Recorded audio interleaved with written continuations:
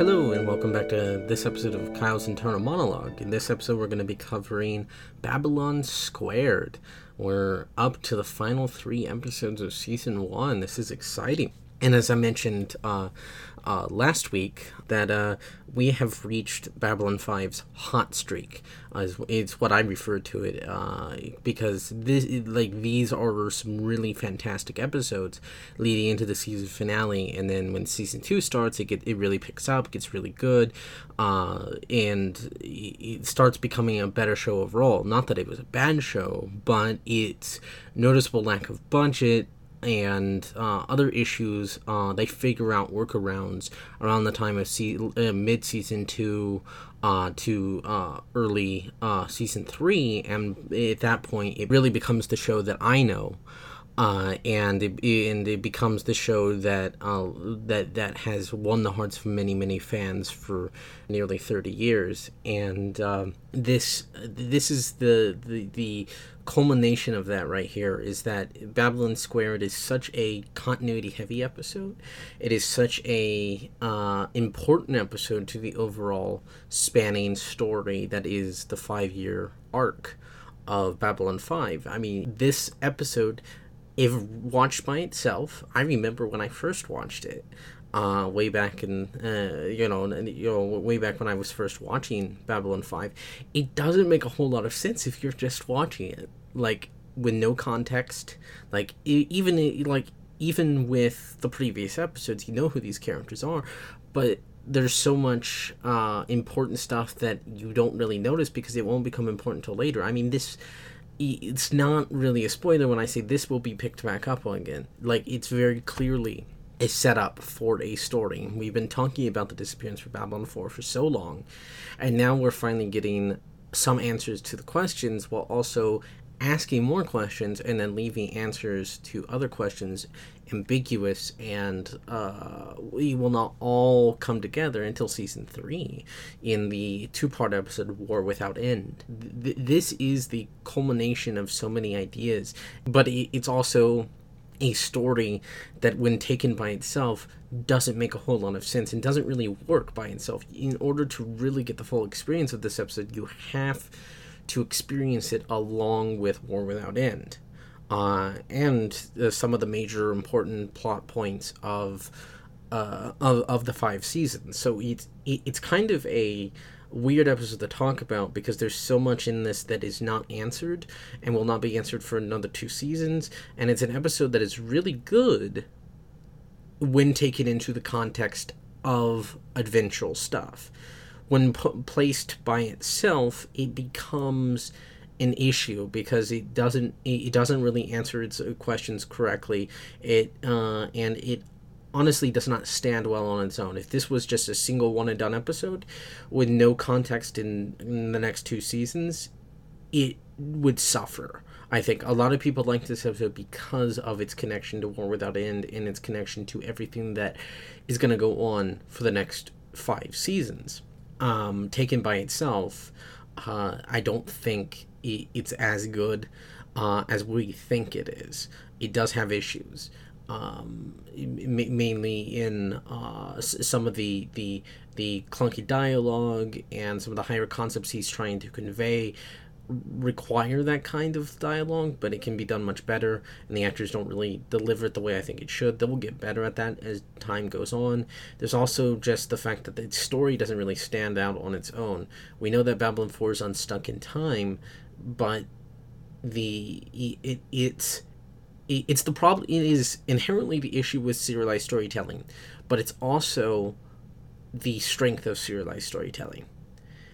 The problem with serialized storytelling is if you take one bit out of the serial, it doesn't make a whole lot of sense because it's so much informed of what comes before and informs so much of what comes after. You take you take a standalone story and it works just fine, or you place it inside a serial and it should work fine as long as you incorporate enough elements to make it feel natural that it's a standalone piece within a serialized narrative. But the strength of serialized narratives is that everything matters. So if we mention that A is A, but in this other episode A is actually B, that contradicts what was said before, which means that ultimately your serialized story doesn't really line up and doesn't really matter. Whereas in the in good serialized stories like Babylon 5, A is A and will remain A throughout all 5 seasons. Your perception of your perception of what A is may change, but A is still A. There are several characters in this where our perceptions will change based on their arcs and their growth. They will still remain themselves and they'll still remain true to themselves, but our perceptions of them will inherently change because of the story that they are involved in and the story being told about them. That is the strength of serialized stories, but it's also the flaw, because if you take you take a bit out of the grander whole, it suffers because it cannot stand on its own legs. There are certain episodes of serialized narratives where that works, the certain bits of serialized narratives where you can do that. There are episodes of Babylon 5 where you can do that. I don't think Babylon Squared is one of those, and I think it suffers because of that. It's a really good episode, but it ultimately suffers because of the nature of this is a quasi-serialized story in season 1, but is mostly standalone up until a certain point. It's suffering as a result, and I think TV's inherent inexperience with serialized narratives, at least American television, is probably what causes it to suffer. I think that you could easily rewrite this in a way that would feel more organic as a standalone episode, while also telling the bit of the serialized narrative that we need, so that it can stand on its own. So it's sort of the pros and cons of serialized storytelling. I love serialized storytelling, as I've mentioned several times, but that is a flaw within the serialized storytelling medium. Everything has pros and cons. Nothing is perfect. And I think this episode is really a case study as to the issues with serialized storytelling, but also why serialized storytelling is important and grand and wonderful.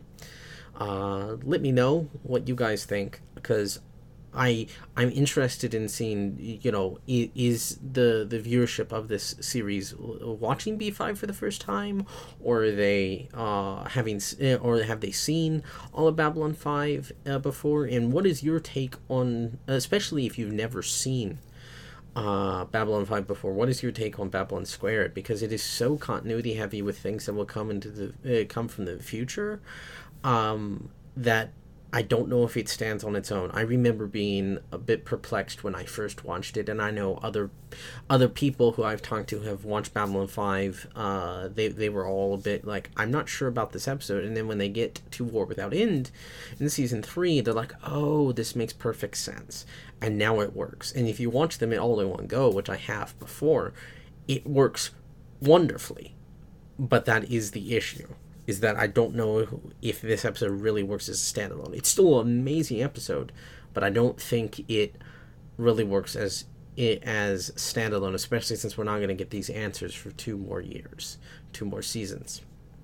Anyway, I think this episode is pretty good with its character focus. We've had a lot of establishment of particular characters and particular relationships, and now we're starting to really see that congeal, and they feel like real people. Every member of the crew of Babylon 5 feels like real people. That's something I've always talked about when I talk about Babylon 5, is that these are your friends, but you also don't know them, but you know them. They are fictional characters you care a great deal about. And some of them will make mistakes, and you'll feel bad for the mistakes they make. You will cheer at their triumphs. You will cry along with them. You will cheer. You will laugh. You will applaud them for everything that they do. But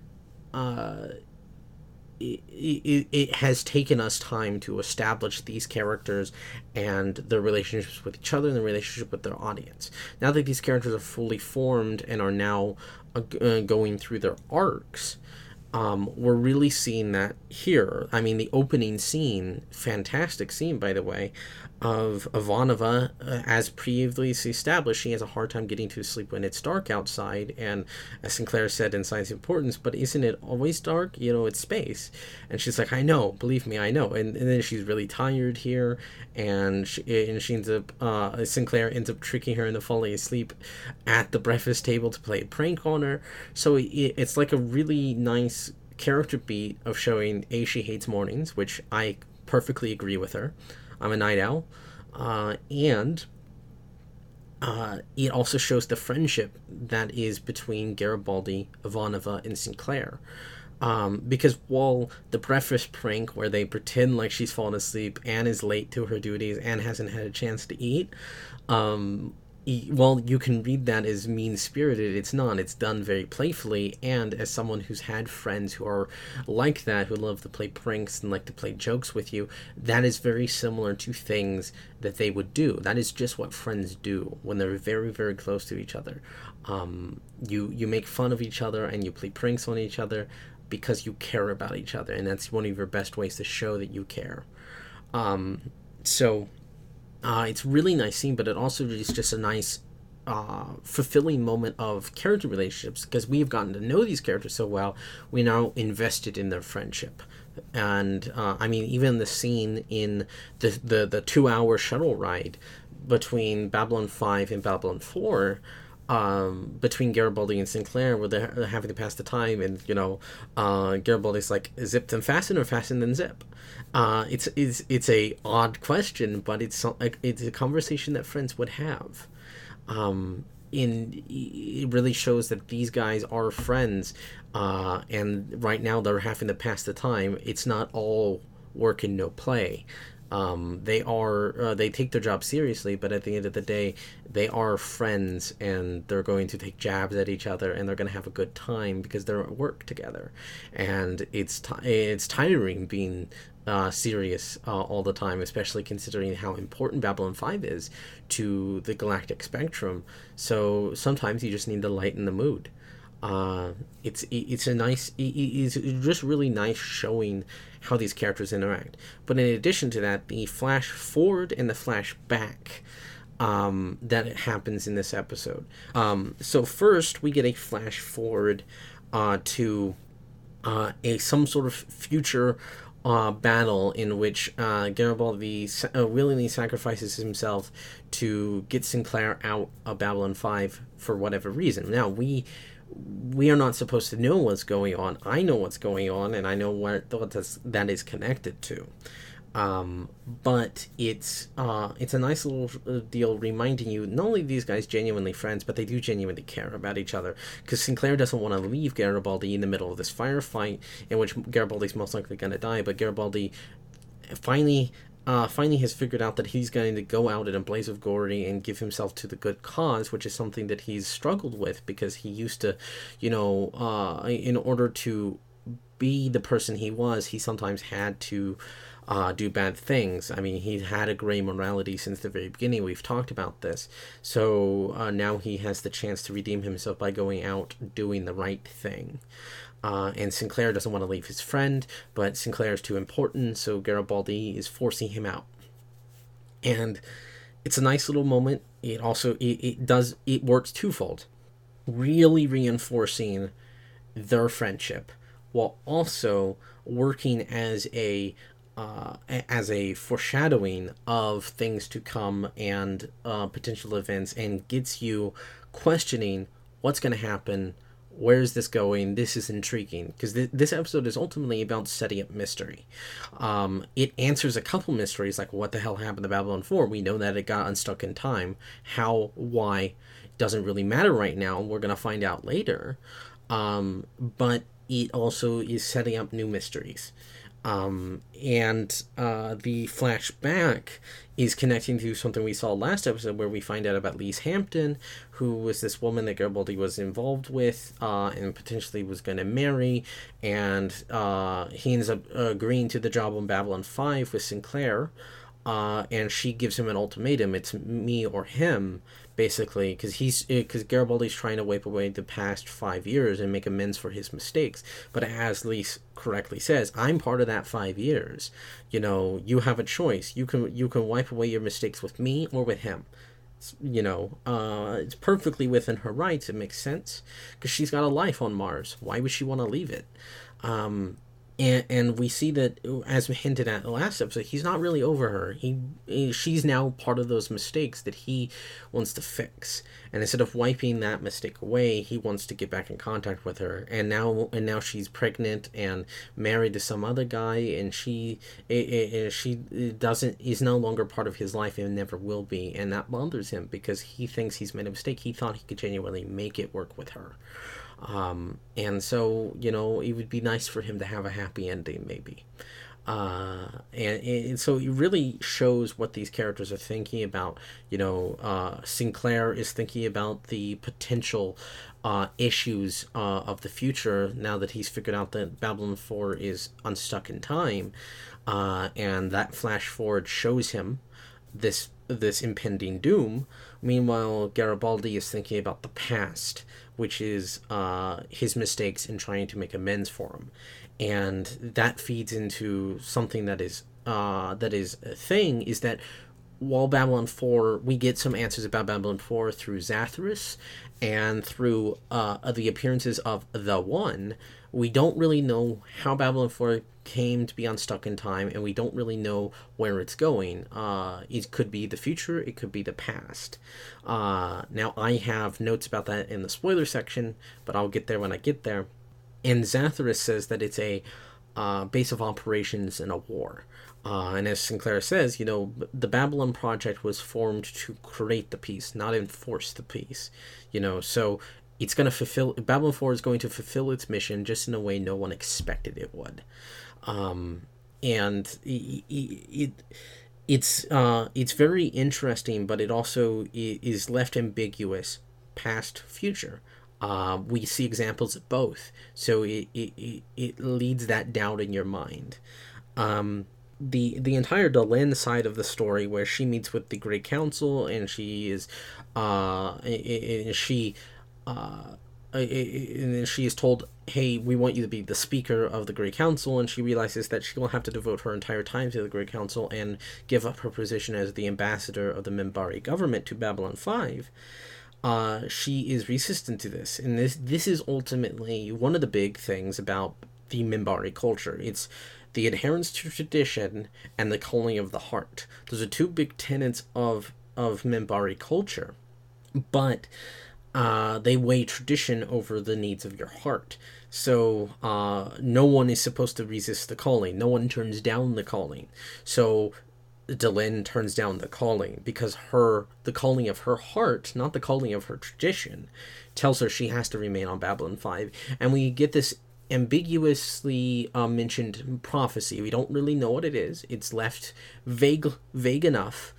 And that the humans are important to something that's going on, as hinted at before with the entire Sinclair storyline that has been evolving over the course of the past several episodes. That obviously she's there for a reason, and we know that she's very inherent to the religious scripture and the way she sees things, and we know that Great Council is resistant to the prophecy, as they mentioned. It could be said to be another. Prophecies are vague. They even talk about that. So there's a very clear line of, this is tradition, we uphold tradition, versus what we should be doing. Ultimately, that is the divide between the Minbari castes. I mean, it's rather hypocritical of them to talk about how the humans are so divided. Meanwhile, they're so divided that the warrior caste, the religious caste, and the worker caste do not see eye to eye on every issue, which is why they have the Great Council in the first place, is so that they each have an equal voice in the saying of the governance.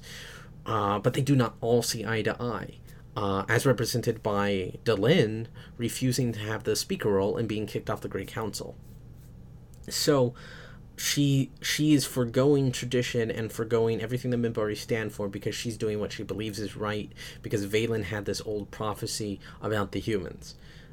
She's upholding her religion when others balk at it. The Minbari have become so stagnant in their way they do things, so traditional, so set in their ways, they cannot look at anything else, and they cannot see what is plainly in front of them, their own issues, their own problems that eventually need to be solved. They're mistaking the stars reflected in the pond for the sky. I will go ahead and get into spoilers real quick, because while this is a important episode and an amazing episode, I think ultimately I can't really say much because it's really part 1 of 3, but we won't get that the other 2 parts until 2 seasons from now. So I'll probably go more in depth and more without end. So spoilers. I'm not going to go too much into things because of, it's going to be 2 more seasons before we talk about this. But everything to do with the way Babylon 4 is portrayed as being ambiguous, whether it's going to the future and the past, is intentional. And it's actually a really nice loophole that JMS found a way around. So Michael O'Hare was supposed to stay on as Sinclair. Due to health reasons, he had to leave the show, which I'll be getting into when we end season 1. The entire story arc for him had to be rewritten. In the original plan, there was an idea that Babylon 4 was going to go forwards in time to the future, and that in this it would become a new spin-off show called Babylon Prime that would see Sinclair, an aged Sinclair and an aged Delenn who are married and have a child who is, because of the time travel, has been aged, named David, who will fulfill the prophecy of uniting the humans and the Minbari and put it into the endless war between the Shadows and the Vorlons. Well, some of this gets done. It gets significantly changed or reworked, in my opinion, to a much better degree. Sheridan and Delenn, I think, have a much better chemistry. The actors, anyway, have much better chemistry than Sinclair and Delenn. And David no longer becomes a massive, important part of the overall plot. Matter of fact, we never see David, but David is mentioned several times and is important to those characters, just not important to the plot anymore. The uniting of the humans and the Minbari is done differently, and Babylon 4 is taken to the past instead of the future, and becomes the base of operations in the original Shadow War 1,000 years ago, and Sinclair, of course, uses the Triluminary to become Valen. All of this is, I think, a much better way of explaining things. Well, it does cause some continuity issues, as you can tell. It's almost guaranteed, based on certain things said and certain things hinted, that it's going forwards in time. Babylon 4 is going forwards in time, because there are continuity issues with this and War Without End. The most blatant, of course, is Zathras' explanation of being captured by the Babylon 4's crew. In the original here, there was just a flash and he appeared in the conference room. In the actual version that we see in War Without End, he's captured while trying to fix the time stabilizer for Sheridan. So it's all sort of a big mess of continuity, and that's ultimately going to happen. Every show is going to eventually have some continuity issues, even a well thought out, well planned one, like Babylon 5, because Babylon 5 ultimately, stories are living, breathing concepts. They will change on you. Characters will change on you. So you have to be willing to flow. It's like going down a river. You have to be willing to go with the current, but also go against the current when you have to. So it's him adapting to his to production things and results of actors leaving. So he does it really well. And while there's some minor errors, that it ultimately doesn't really matter, because it's still a really good story. But it's very clear that Babylon 4 was going to the future in this episode, because it's said by Zathras that the One, stopped Babylon 4 to let the crew get off. But in War Without End, it's a malfunction that causes them to jump to the future, and it's a causal loop. As Ivanova says, "Are you telling me that we went into the future because we always went into the future?" So it's a hint at that it was going to the future. Because later when he changed it to an accident, it works much better in saying that it will go to the past. However, there's a lot of continuity stuff that does hint that it goes into the past. So it's intentionally left ambiguous, but ultimately you lean towards future on first watching until you see War Without End, and you then know that it goes to the past. Delenn gets the Triluminary in this episode, which of course will become important to the Babylon 4 arc when we get to it in season 3 with War Without End, but also it's important for 2 episodes from now. We've already had the mention of Chrysalis. We've seen her having built the Chrysalis device in previous episodes, and now she has the Triluminary, which will be used to turn her into a half-human, half-Minbari.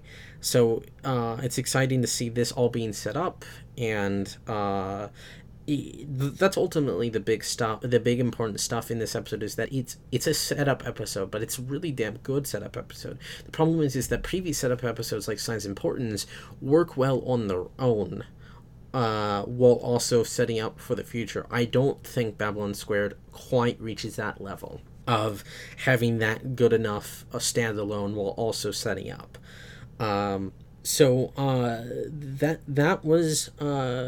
that's ultimately everything I have to say for this episode. It's a pretty good episode, and I like everything that's being set up. I remember watching it for the first time. Well, it was, you're questioning, and of course I didn't know at the time that I won't get the answers to these questions for 2 more seasons. It still left me intrigued enough to want to continue checking back in and watching more episodes to find out. I mean, the old man Sinclair bit at the very end there, it's not exactly shocking. I think when I watched it, and I think most people do, when you're watching, you think the one is Sinclair. Well, ultimately, that ends up being a different, more complicated mess when we get to War Without End, involving Sheridan and Delenn swapping suits. It is not Sinclair, but he's wearing the same suit as Sheridan and Delenn. So when he takes his helmet off, it's not really shocking that we see an older, more grizzled, more world-weary Sinclair. It's not shocking. It's an obvious reveal, but it's an intriguing reveal. There's obvious and there's intriguing. An obvious reveal can be both positive and a negative. If it's obvious because you foreshadow it well enough, it's good. And that thus goes into the intriguing category where you want to find out more. A bad obvious is something so obvious that you're treating as a reveal and it's not well developed. This is a good obvious. It's the obvious that is intriguing enough to make you want to continue checking in. How did he get that scar? Why is he so aged? Delenn's off screen, obviously. So and they seem loving with each other. So are they in a relationship? How is this all going to work out? He said he tried to warn them. What is he warning them about? And of course, the flash forward with the entire Garibaldi sacrificing himself, it leaves you all wanting more. And I think that's the biggest compliment this episode can get, is that for all its faults, it ultimately leaves you wanting more, which is why I call it a part 1 out of 3, but you just won't get parts 2 and 3 until 2 seasons from now in War Without End of season 3, because it's the kind of episode you would see in a multi-parter. It just so happens to have its multi-parts happen several years down the line. So I look forward to discussing the quality of mercy in the next episode. It's a really fun episode. It deals with some really heavy topics, but also takes some time to have some fun with the Londo and Lanier subplot, and is ultimately a decent to really good episode. And then we're going to be getting into Chrysalis 2 weeks from now and ending season 1. I'm super excited. Like I said, we've reached the hot streak. It's gonna get nothing but amazing from here on out. So see you next week. Bye.